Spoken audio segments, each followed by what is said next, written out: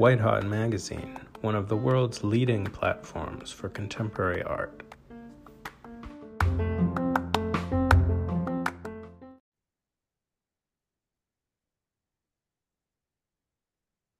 Greetings, art world. Hello. Hi. Hi there, Sharon Anderson. Good afternoon. How goes it in your world of art and hijinks? It's busy. I don't really get a lot of time to sit and reflect on how it's going, but I think it's been going pretty well. Yeah. One thing I want to say, though, is that I know you love rock and roll, and I have to ask you immediately, have you heard the new Beatles track Now and Then? Yeah, I have heard it. Um, I like it. I know that when I do have time to go and look at things online, I know that it's a big controversy for some reason with people, and which I think is kind of silly. Uh, I think it's a nice, beautiful melodic song, and it's kind of like, when the anthology came out in the 90s, there were all those demos that were new to the anthology, the new demos that they did. So I think it was an outgrowth of all those sessions. So yeah, I think it's really nice to have a new Beatles single. What could be wrong with that? And a new Rolling Stones album, like at the same time. That is what's fascinating, that in 2023, we have a new Beatles song and a new Rolling Stones album. It's quite fascinating. Yeah. Yeah, we gotta leave it to people that are older to rock us out, I guess. I don't know. But can you imagine being a young performer, having to compete after all these years still with the Beatles and the Rolling Stones? Yeah, I don't know if it's really so much competition. Everything is so saturated. There's so much more media that I think, there's probably a lot of really great artists out there that if I could just have time to dig around a little bit more, I would know more about. There's a lot of younger groups that are doing great things, but I don't know if competition is the right word anymore, but I get what you're saying.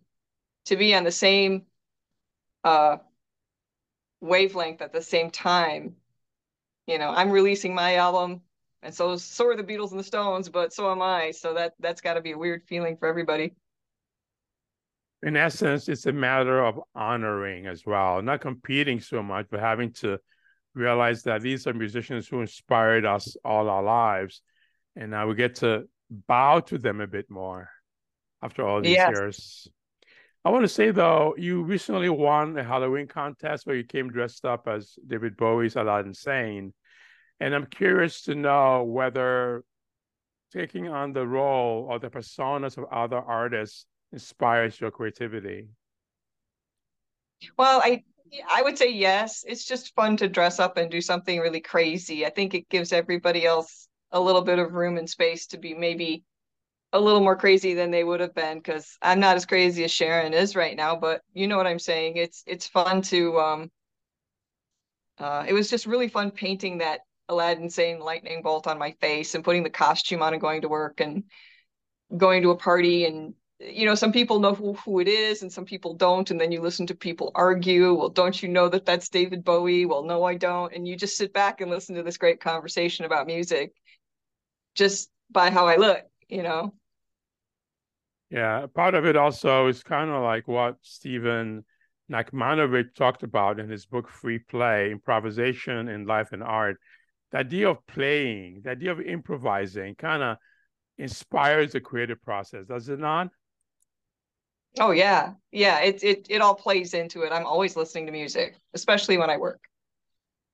I think a lot about where we are with recording history, passing on what we know to the next generation. We just got through talking about the Rolling Stones and the Beatles. Artist and critic Robert Storr recently was talking about the great artist Stephen Antonakis, and he said there was a time when you could sit with an Antonakis and have a conversation. He doesn't think that happens as much anymore, but at the same time, I saw a video of Thurston Moore performing with a young musician. Do you think technology allows us that level of interconnectivity between generations? I think that it does. And I think I've mentioned this to you before, but technology, we're wielding the tool. The tool doesn't have to wield us. And I think that it can lead to people getting to know each other and having that immediate experience of performing music together, and their different generations, and maybe they wouldn't have known about each other, to get into a space where they're really facing each other and really making art without the sort of social media, internet, World Wide Web, or whatever you want to call it. I mean, it seems like we can do whatever we want with that. We can use it to get together. We can use it to have a meeting of minds. We can use it for understanding, or it can be weaponized. So it's just whatever we want to do with it. Speaking of social media, that's how I got to know you initially. And it was during the time of the pandemic. How did the pandemic allow us all that sense of creativity? After all, we were honoring the dead, but somehow the pandemic gave us the freedom to create. Well, I think for me, I noticed that when right before the pandemic, I went to London to see the very large retrospective of paintings by William Blake at the Tate, and I was really struck by the journey within. He was always on, and that's the meaning of being truly visionary. And what's strange is that 6 weeks later, we all had to take that journey inside, and we had to find a different, less frantic, fast-paced way to live. And I think that it was a time of growth for a lot of people. It was a time of a lot of sorrow and loss, but we were all together in that situation on the planet. And I think that's got a lot of value. Certainly it does. Certainly it does. We keep talking about life online, and so much of what's happening between artists now is manufactured and manifested online. I think back to the great artists like Picasso and Hemingway back in the day in the 1920s. They would get together in Parisian cafes. Dorothy Parker with the Algonquin Vicious Circle. What happened in New York in the 90s cafe scene? I had a conversation with artist Ventica where she talked about her crew having transported onto social media. How are you connecting with other artists, be it online? Well, I've met a lot of artists over the years, and maybe we don't have the Algonquin Roundtable here where I live, but I know that I went to Chicago over the summer, and I spent a day with a friend of mine who's an artist there. And we'd never met in real life, but we talked online enough that we were, let's go to this installation, let's go meet this artist, let's go do that. And we just had this amazing day, so I can go to a new city, or I can travel and just plug into whoever I know that's there. And they're like, yeah, let's go get coffee. Let's go do this. Let's go to the museum. Let's go to a concert. And that's pretty luxurious when you can do it with a like-minded person that's also creating. And then it makes me more creative. And that's a beautiful way to kind of segue into what I'm trying to say now or next, is the fact that a lot of the artist's life is spent in the studio by himself or herself. How do you market the business of Sharon Anderson, be it having wherewithal to do an interview or have a gallery representation? How do you market the business of Sharon Anderson using social media tools or whatever else you use? Well, marketing Sharon Anderson, that makes me want to laugh a little bit, and only because I think I'm extremely unsophisticated in that capacity. I think that I've always got my nose to the grindstone. I'm always working, and I'm very social. So that confluence of tendencies gives me a lot of luck. And it gives me a lot of, people aren't afraid to come talk to me and say, hey, do you want to be in my gallery? Or, hey, look at this. There's this thing in Spain. It's a group show. Do you want to submit something? Marketing myself, I don't think I would have any idea how to do that. I think I'm just being myself, and the habits that I have has led to a certain amount of luck and success that if I was to deliberately try to do that, I'm not sure how I would even begin. I just make art and try to communicate and be involved in the world, and that's the extent of any planning, What's brilliant about what you just said is very much in keeping with the spontaneity that is very much alive in your work. And it's interesting to hear. Thank you. You grew up in Detroit, and I'm very much interested in knowing about Detroit. Because for me, everything began rock and roll wise with Detroit. Talk to me about the girlhood of Sharon Anderson, growing up in Detroit in the 80s, being a young girl, finding out about art, wanting to be an artist? Oh, well, it's just such a rich cultural place to be from. Um, I mean, anybody who hasn't been there, maybe they have fear in their minds about it, but they have the best record stores and the best theaters and the best, the Detroit Institute of Art has got the biggest Diego Rivera mural in the world. It's just an amazing place to be. But you're a kid in the suburbs of Detroit driving into the city on the weekend, which I always did with my friends who could drive. I was just underage, not driving, but going everywhere. I'd see Lou Reed, the Ramones, Iggy Pop. We'd go to all these concerts. I went to Car City Records and blew my allowance at that record store every weekend. I went to John King Books. I went to the art houses and saw the films. First time I saw a Fellini film or anything early David Lynch films. So it's just a very rich area, but I was quite a nerdy academic kid, that had friends that were interested in what I liked. They were interested in art and music. And so we would just go have adventures together. Sometimes we'd drive to Canada, Detroit's the only city where you could drive south and end up in Canada. And that's before you needed a passport. Like, what are you kids doing? Like, we don't know. Like, okay, have fun. And it's, in the middle of the night. So it's just really sounds like a different time just hearing myself talk about that. It's amazing. It's amazing. I'm currently reading a book called The Listening Path. I'm in a workshop with a bunch of other artists. And the gist of the book is to listen to the environment, listen to each other's artists. How do you listen? How do you listen? And as far as doing that, how does that inspire the artwork? Do you have sketchbooks, notebooks you take notes in? Talk to me about your art energy. I do have notebooks that I make little preliminary sketches in. I always have sort of a backlog of ideas, but then I have a small, not real small, but I have a group of friends that we show each other one another's art every time we make something. So every day I'm getting this influx of images and that collaboration just by communication is very important to me. Yeah, the idea of the notebook. I think there's a show now coming up with Picasso's notebooks. There's a lot of different media involved in your work. There's photography, there's advertising, there's film. And much of this is an essence that's available in your collage pieces. How do these ideas come together in your collage pieces? After all, we were all inspired by the same thing. We all saw the Warhol movies or Warhol shows and levels of advertising. You just mentioned David Lynch's films. We all experience the same things, but you, for example, have all these influences in your work.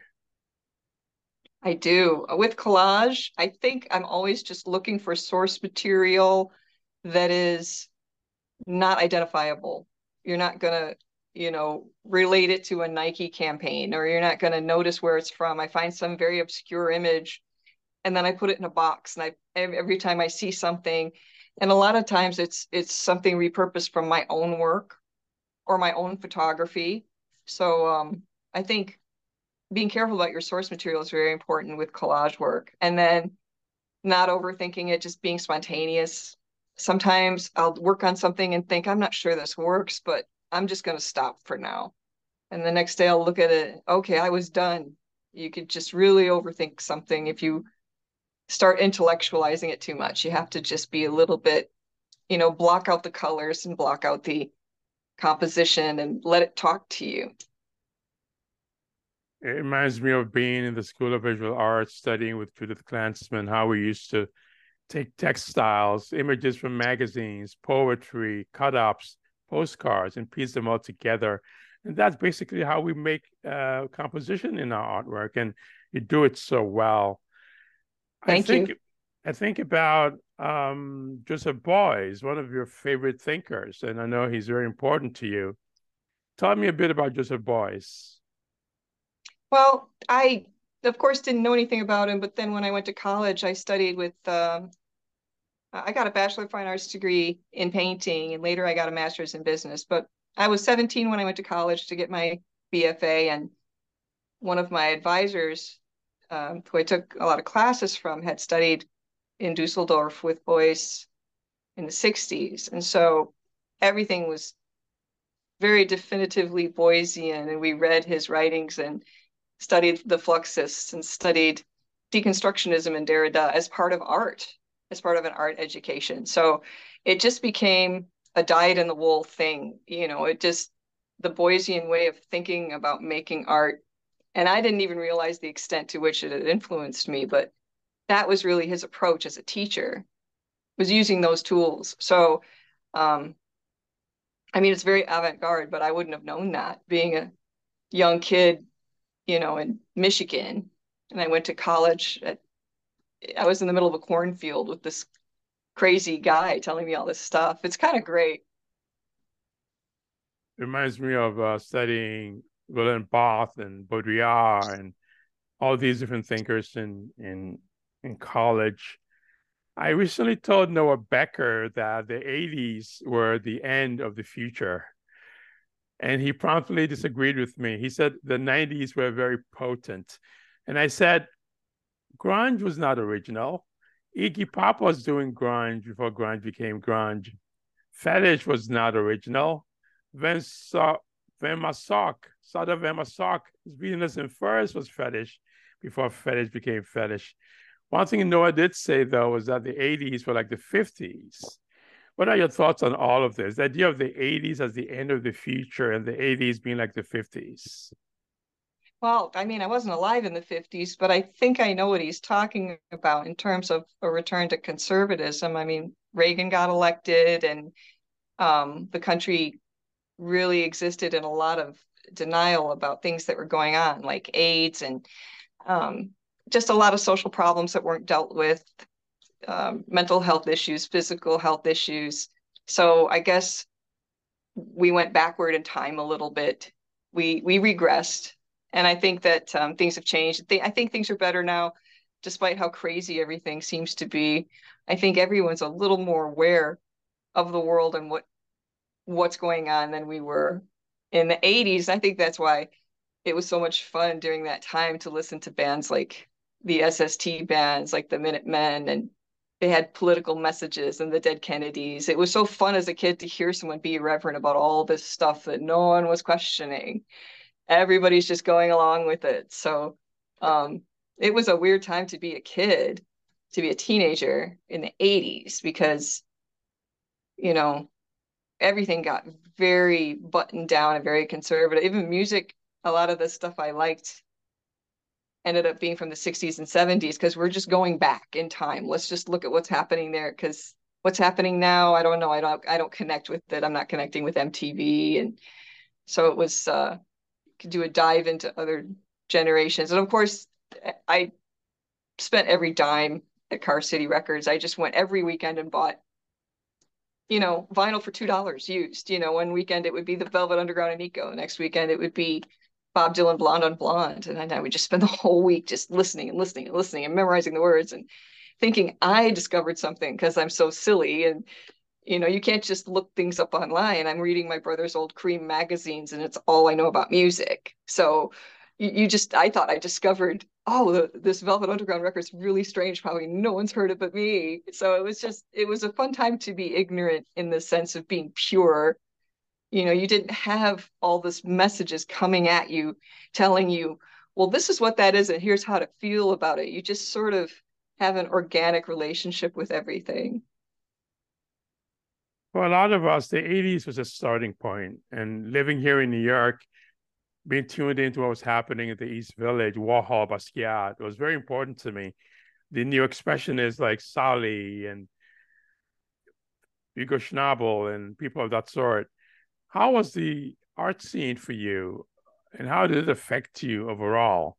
The idea of what was happening locally here in the East Village of New York, how did that get out to you in Detroit? And what kind of artists in the 80s were inspiring you to some extent? Oh, artists in the 80s, a lot of the stuff that was happening in New York was very readily available to us in in Michigan because there's just more of a connectivity there. So whatever was happening there, we knew about. And of course, I loved Warhol and Basquiat. And I think back then they seemed very radical as opposed to now. I think Keith Haring, people like that, they seemed very, very radical in the 80s, and now they're very accepted and it's very mainstream. So that's something that's also changed. But, a lot of my ideas about the art came from the DIA going there. I mean, 100 years ago, there were no Van Gogh paintings in any museum. The DIA was the first to do that. So they had a great, and there's just a lot of fun small galleries and art everywhere that you can see. So it would be hard to pinpoint it, but I think it was just everything. It was just the way that time was. It was almost like an art in itself. I said Vigo Schnabel. I meant Julian Schnabel, not Vigo, Julian. The idea of Europeanism in your work versus Americanism. I look at your work and it's very immediate. It's like fast food. It satisfies me and my need in the moment. At the same time, it makes me think. It makes me think about theory, philosophy. Entertain me with the idea of Europeanism versus Americanism in your work. Well, Europeanism, I think my teachers weren't all from the United States. The teacher I was referencing before was European descent, and I studied art in college. The painting professors were just about to retire, and they were old abstract expressionist guys where painting was life and death. I think it just instilled in me a value about art that maybe is more easily understood in Europe. I mean, I was told even then that my work would be more popular outside of the United States. And I don't know if that's true, but I know I have more exhibits outside of the United States than I have in the United States. So that has become true. And I have a pretty old-fashioned way of living that isn't my parents, I was an afterthought of parents who were Depression era. So I'm just very much spending my whole life reading books and going on walks and painting. And, it's almost like a pastoral 19th century life that I lead in a way. So maybe that lends itself more to European sensibilities. I don't really know. And as far as the European ideal, you've traveled extensively. Talk to me about your Yes. trips around the world and the cultures you've come across and how they have inspired your arts. Well, I've been traveling a lot in the last 15 years. I've been to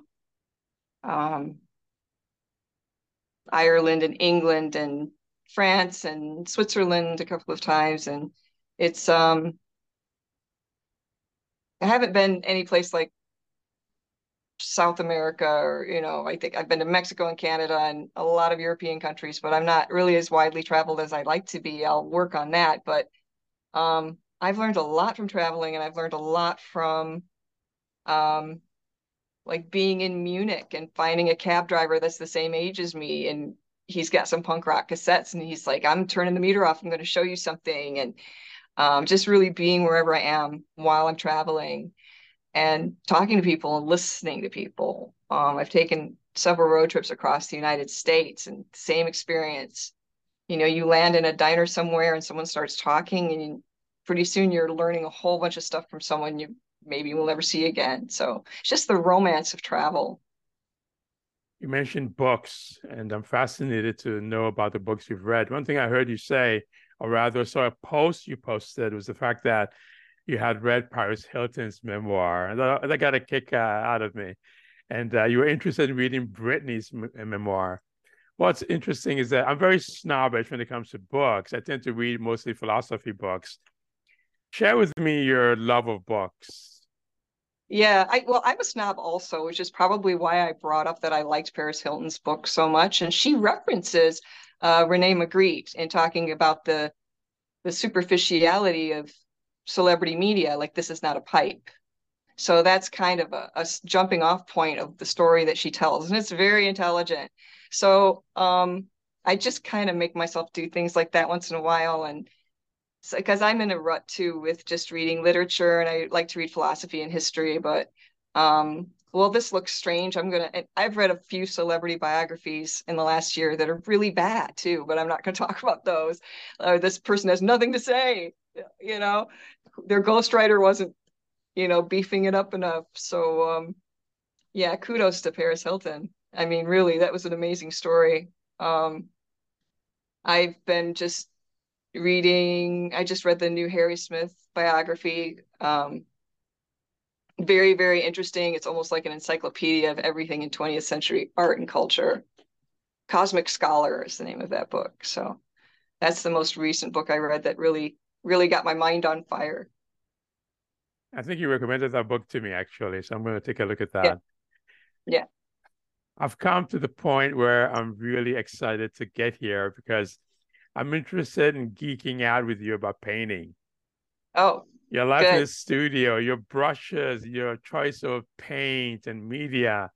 Talk to me about being in the studio. I think about the one and only Rosenquist in the studio dancing to Miles Davis. What kind of music goes on in your ear while you're painting? How do you love and excite yourself being in the studio? Well, I have definitely danced to Miles Davis while I'm painting.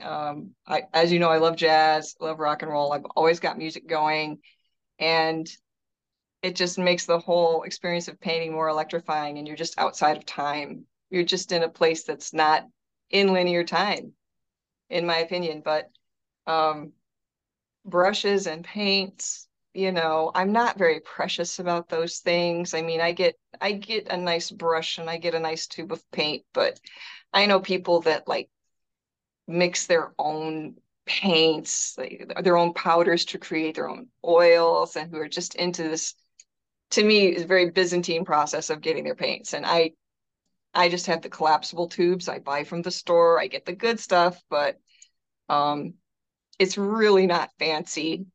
It's just like someone I know who was a musician said, you can take an old Epiphone that costs $100 and pick it up, and it can sound great if you're a good player. So I think it's maybe the singer, not the song kind of a thing. It wouldn't be very interesting for me to tell you, where I buy my Liquitex or anything like that. But it's always exciting when I paint, and it always takes me outside of time. And it's been the furniture of my life for more years than I can count. So, Do you drive to your studio? oh no, it's just the entire apartment is a studio, the entire place. Yeah. So I've got a really nice dining room table that looks like it's very nice wood, but it's actually Formica, so I can just sort of abuse it. And then hardwood floors, which are a little bit forgiving, you can get paint off of that. So just wherever I am is where I'm gonna do it. Or outside on the porch, inside, living room, dining room, bedroom, wherever I am, I don't have a studio that I go to. It's just everything's my studio. It reminds me of My Diane. office, my office is my studio. I've painted in here before, so It reminds me of Diane Bowen, the late great Diane Bowen, my friend and collaborator. Her studio was her apartment, and the times I had going to visit her, sit, have coffee, and smoke cigarettes and talk about art. Do you ever allow people into that precious, sacred artist space as far as getting visitors and sitting with different artists and talking? yeah, actually, I've had quite a few, more than I usually have in the last couple of years. People who have come and stayed for several days and just hung out, and you know, friends of mine who are creative people. And that's really great when you can share a space and hang out and talk and really get into it and really look at all of the pieces, and they can tell me about their work more. So I've done that probably 2 or 3 different times in the last year and a half. I've had sort of people that stayed, and we created together, had experiences together. So that's cool. That's fabulous. And one thing I have always said that is we don't see enough of that, but apparently that still goes on. It's amazing. How about the genres in your painting? The idea of cubism, abstract expressionism, figurative art, surrealism. Where do these come from, and how do they find a space within your creativity? Well, I'm just inspired by everything, and I was criticized in art school that I wasn't pinpointing my own style. I was kind of exploring everything at once, and um, some artists make a name for themselves by making the same kind of painting over and over.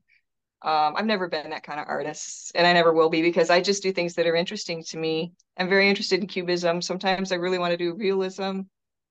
Um, I've been really inspired lately by, as I said, I look at my friends' artworks every day when they have something that they make.